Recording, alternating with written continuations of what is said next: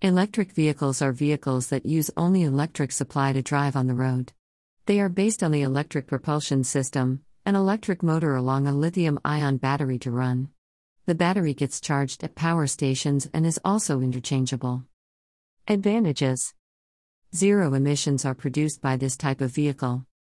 Due to the lack of an IC engine, the running noise is less. High acceleration and regenerative braking technology are used.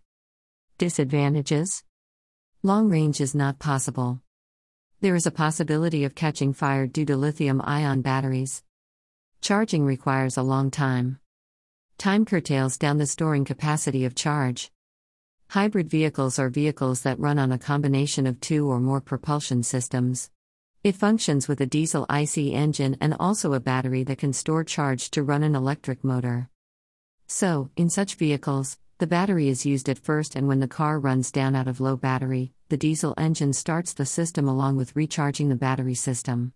Once the battery system is charged, it will again cut off the diesel engine and the car will run on the battery again. Advantages: a better economy is provided. The range is longer than the electric vehicles.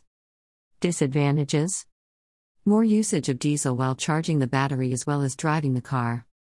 Some amount of CO2 emission is expected. Electric charging takes time. Due to more than one propulsion system, the cost involved in the components are more. Plug-in hybrid vehicles. Like hybrid vehicles, they also run on more than one propulsion system, but the vehicles can be charged through external sources. A lot of sensors are used in such vehicles, and a program decides the propulsion system which can be used for maximum efficiency.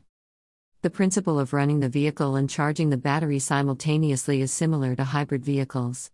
The vehicle also uses regenerative braking technology in order to save energy and increases efficiency by charging the battery. Advantages: the range is longer than the normal hybrid car and it is more efficient.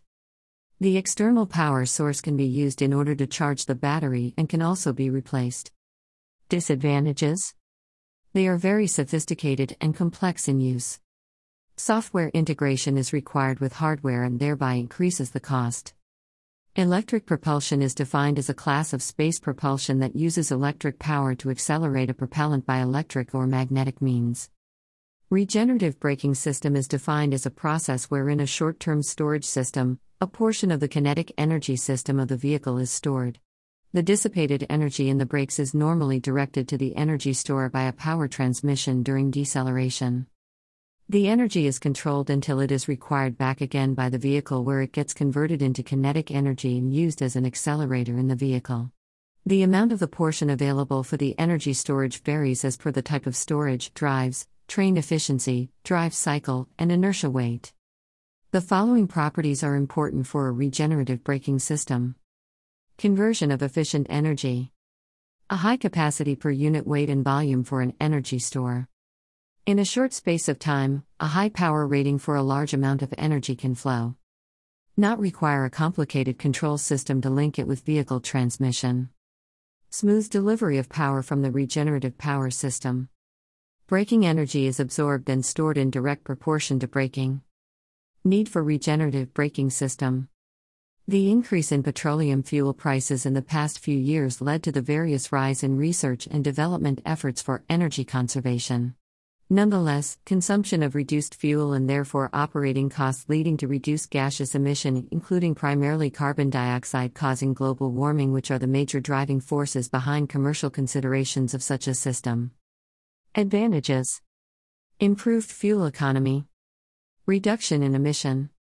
Performance is improved. Engine wear is reduced. Brake wear is reduced. The operating range is comparable with conventional brakes. Disadvantage: added weight. Complexity. Mass production would bring down the cost to a reasonable level. Noise is dependent on the system. Safety is a primary concern. There must be very little chance of dangerous failure during normal vehicle operation. Passengers must be protected from the risk that may be caused by the failure of the hybrid system. Size and packaging are constraints for most cars. Added maintenance requirement. Sources: Hybrid vehicle, a study on technology, electric propulsion, http://aprince.whiterose.ac.uk/2118/1/ITS 105 WP471 uploadable.pdf